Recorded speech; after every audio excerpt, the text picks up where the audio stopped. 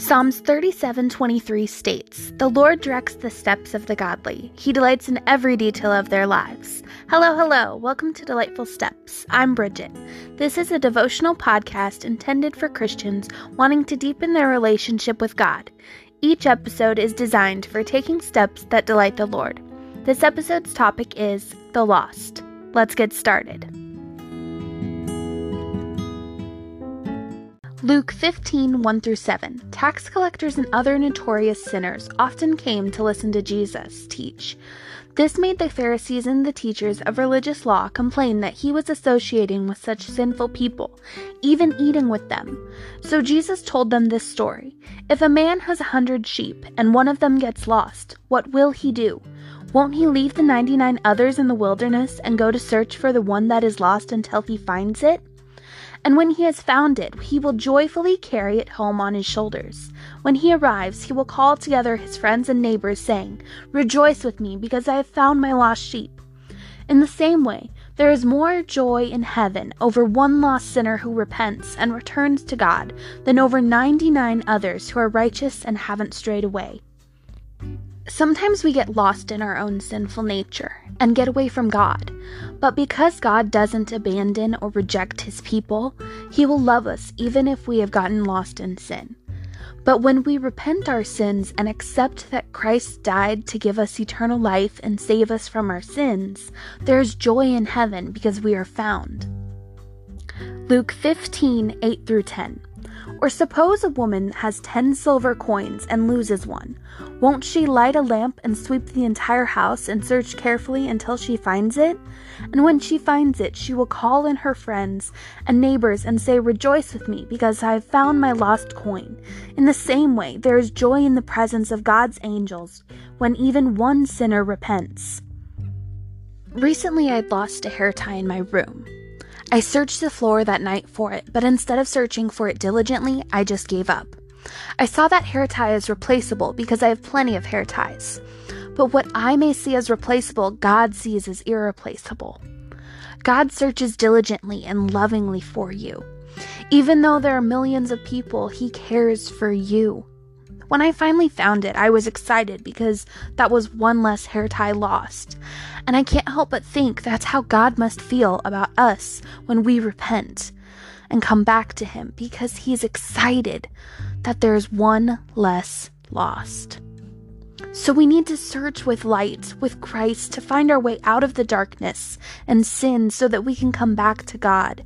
And we need to repent so that we are out of the darkness and out of sin. Then there will be celebration amongst the angels. Luke 15:11-32. To illustrate the point further, Jesus told them this story.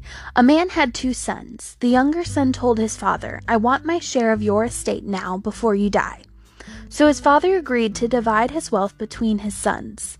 A few days later, this younger son packed all his belongings and moved to a distant land. And there he wasted all his money in wild living. About the time his money ran out, a great famine swept over the land, and he began to starve. He persuaded a local farmer to hire him. The man sent him into his fields to feed the pigs. The young man became so hungry that even the pods he was feeding the pigs looked good to him. But no one gave him anything. When he finally came to his senses, he said to himself, "At home even the hired servants have food enough to spare.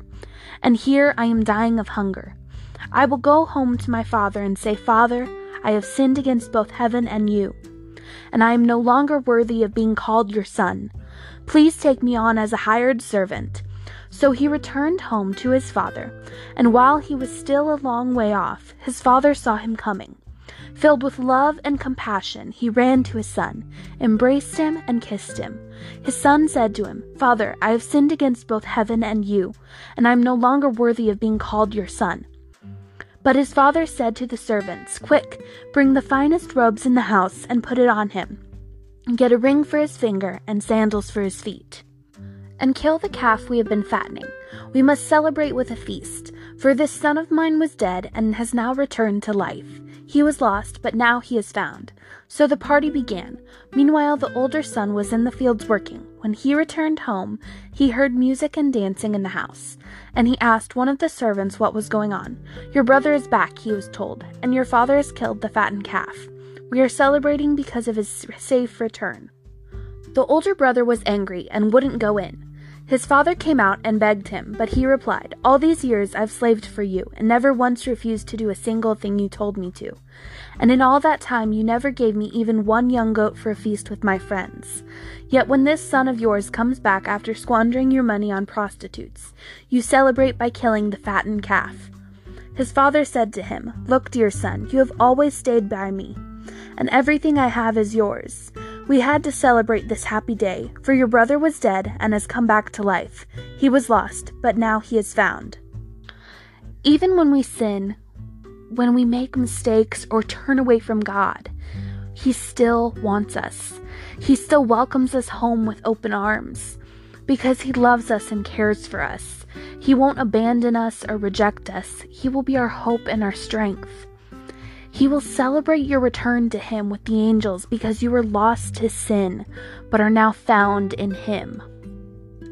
Here are some steps to going from lost to found in Christ.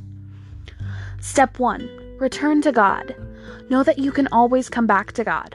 Whether you don't feel like you are growing in your faith, or you feel like you have stumbled into evil desires and your sinful nature, God will welcome you back with open arms because He loves and cares for you. Step 2. Remember God is with you.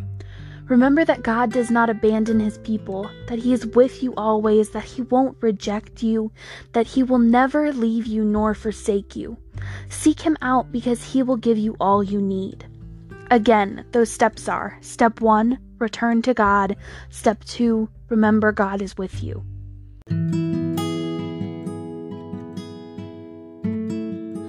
Thank you for tuning in to Delightful Steps. If you'd like to get updates on new episodes, you can follow the podcast on Instagram at Delightful Steps. Tune in every Friday to the Delightful Steps podcast so we can continue to take steps together to delight the Lord.